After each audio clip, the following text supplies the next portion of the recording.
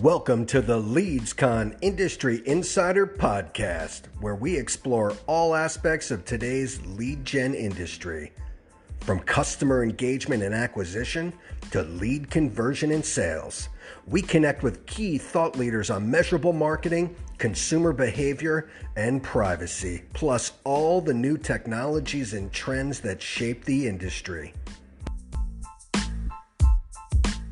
Hi, everyone. Welcome to the LeadsCon Industry Insider Podcast. I'm your host, Warren Pickett, and thanks for joining us again for another episode where we're going to be talking about performance marketing today and how to set yourself up for success tomorrow. I hope everyone's doing well. Just a quick reminder that we have rescheduled LeadsCon Las Vegas this fall, and we'll be at the Paris Hotel September 30th through October 2nd, so please make plans to come join us. Be sure to visit leadscon.com for full details. We'll also be hosting a webinar on marketing in unique times in early May, so please visit leadscon.com and check out our social feeds for more details coming soon. For today's episode, I'm really pleased to have Aman Advani, CEO and co-founder of Ministry of Supply, and we're going to be talking about data-driven direct response marketing. But first, a little bit of background on Ministry of Supply and how they're helping to make a difference. And, Aman, as I've kind of looked into what you guys do, it's so cool. You're a Boston-based high-performance clothing company founded in 2012 by some really smart people. And I know you kind of classify your clothing as performance professional and use science for the better. So can you talk a little bit about just the way that you approach what you produce and how you find an audience for it? Yeah, absolutely. Thanks so much, first and foremost, for having me on. I'm excited to connect and talk more. In terms of what we do, it's easiest to give the very quick background on why we started it, because that really hasn't changed. As a former management consultant, getting on a flight every Monday morning and off a flight every Thursday evening, I, like many people, was just constantly at the dry cleaners, hacking the irons in my local hotel. Tired of wrinkled, sweat stain prone, dress shirts and socks that kind of you peel off your body at the end of the day. And it was just this really awful scenario where I got, as an engineer by background, felt like there had to be something better. And candidly, there wasn't. So I met my partner at MIT in 2012 when we launched Ministry of Supply then, with the same principle as now, which is kind of a graceful marriage of engineering and science with, fashion and aesthetics and fit, right? So this kind of, how do I look? And then how do I feel? And if we can kind of build those two together, we can create clothing that's built, candidly for out of home, which doesn't help in a quarantine era, that kind of looks incredible, feels great, fits well, and most importantly, performs better than anything you own today, including but not limited to your gym or lounge clothing.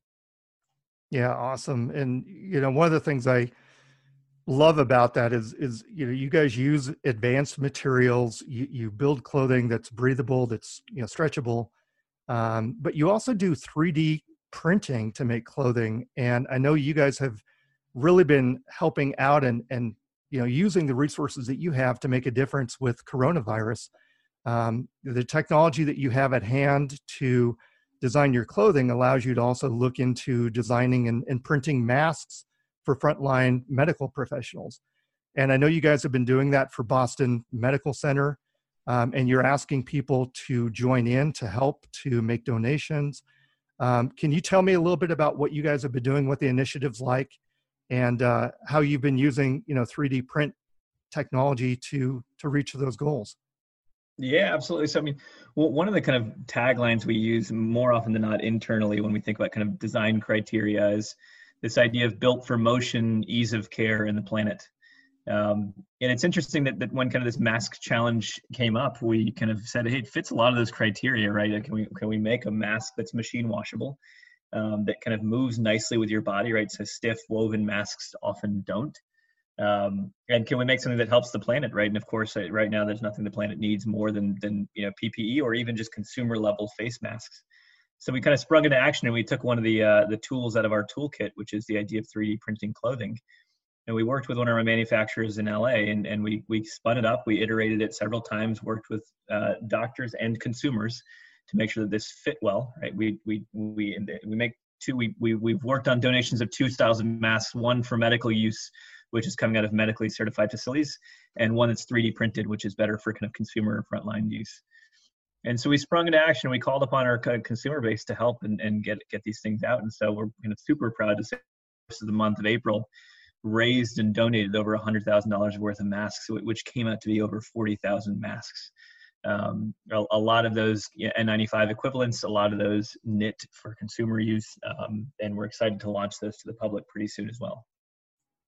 Well, Aman, I can't applaud you guys enough. Thank you so much for your efforts. Thank you for being proactive and really thinking about what everyone needs, both in the medical profession, but also the consumers as well. So thank you. It's terrific news. And I encourage everybody to go to Ministry of Supply's website. They have a great blog post explaining what they're doing, and you can certainly donate there and help the cause. So. Let's switch gears a little bit. And Aman, I know we've had you speak at our events before. We're going to talk a little bit about data-driven direct response, which you're very familiar with. But, given the current climate and everything that businesses are dealing with right now, how are you as a company, as a direct-to-customer consumer brand, how are you currently measuring the impact of your marketing given today's challenges? Yeah, it's a really great question, man. I started my kind of company pitch off by reminding myself and everyone that we make clothing that's suited for leaving your house, right? In a world where you're at home, we're not naturally inclined for that. Now we do make things that are quite comfortable and people do wear and fit nicely on Zoom calls. But for the most part, we've shifted our attention to really spending a lot of time connecting with our customers, whether that be through this mask initiative, whether it be through just one-on-one conversations and research. We've spent a lot of time doing a lot of unquantifiable direct marketing, right? So a lot of one-on-one. At this point, we've racked up several thousand one-on-one conversations or email conversations with customers, many over the phone, many over Zoom, and many over email. And so I'd say our playbook has certainly diversified in a way that may not get reversed away from kind of one-to-many marketing, which is kind of very measurable, very ROAS-driven, and towards a good combination of, I'd say, more grassroots human connection, paired nicely with that direct response advertising that will certainly resume in full force in the coming weeks. Yeah, it's great that you guys are having those conversations, that you're reaching out and really engaging, your customers, finding out what they need, how you can help them out, and then obviously, using your efforts for the greater good. Like you said, you've kind of changed your playbook. You've gone a different direction. I'm assuming that the benchmarks have changed as well. Some of it's maybe not as measurable or not able to attribute as much of the return on what you're doing. But how do you look at it as far as what are those benchmarks now that you've had to shift what you're doing?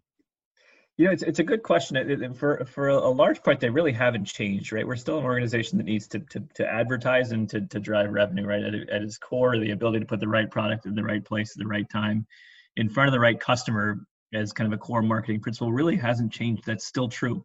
Now, there are some behaviors that everybody is seeing through the course of this pandemic that are kind of interesting and may pervade for a long time to come, and that we see a lot more browsing behavior, and for a product like ours, a lot less buying behavior, right? So we're seeing kind of clicks go down in price, CPMs go down, but ROAS not necessarily go up, right? Which you would expect to happen if conversion rate stayed stable. And so in that way, we still measure the same way. We just allocate our budget differently, right? We're as many are going prospect heavy to make sure we kind of keep the funnel heavy at the top, so that when this does change, we've got an audience that's primed to give us a shot. But we're still looking at the same metrics, right? We may be allocating our budget differently, but we're still looking at the same outcomes. We're just deciding on which triggers we want to pull. I have to laugh internally because I'm sitting here thinking, oh man, he's just stealing my next question, because I was going to ask you next about, what are you seeing as far as shifts in consumer behavior and purchasing? And I know you said that obviously you're seeing a lot more browsing. You're seeing, people going online looking while they have time, sitting in front of their desktop computer. So maybe I'll shift that question to say, are you seeing any differences in your customers' expectations from you?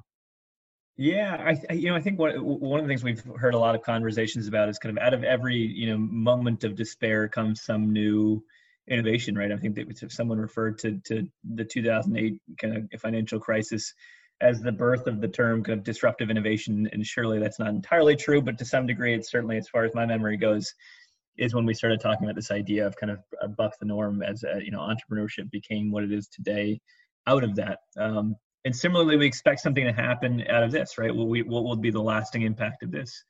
And if we had to pick something to predict, I think it's this idea of letting your conscience actually affect your wallet, right? So in the past, customers over the last few years have become a lot more conscious of who they're shopping with and the effect that has, but not necessarily always voting with their wallets, right?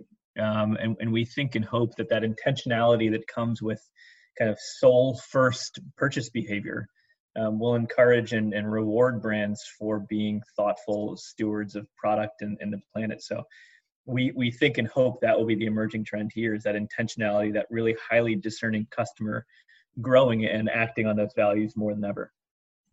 Yeah, no, that's a great perspective to have. And going back to your earlier point, I was talking to somebody the other day, and they said now is a great time for new opportunity, but also a great time for new experience. And we know that, everyone's behaviors are going to change, whether that's work life, whether that's social life, whether that's, what you're doing at home and personal life. And we're all just, trying to adjust to what is a new normal moving forward. But yeah, absolutely. Aman, it has been terrific to talk to you for a few minutes. Thank you so much for joining us. Thanks for, again, everything that Ministry of Supply is doing to help. Just can't say enough about that. And for you guys being good stewards along the way, that's just icing on the cake, but obviously very important as well. So thank you. Warren, I really appreciate you having me on. Hopefully we get a chance to connect in person soon. Absolutely. Would love that. Thank you all for tuning in again. We love having you on the episodes. We love having you here, and hope that you will subscribe to future shows. Please come check us out on our social feeds. Again, visit us at leadscon.com for more information on the rescheduled Vegas event, but also our upcoming webinar. And everyone, please be well, be safe, and we'll be talking to you soon.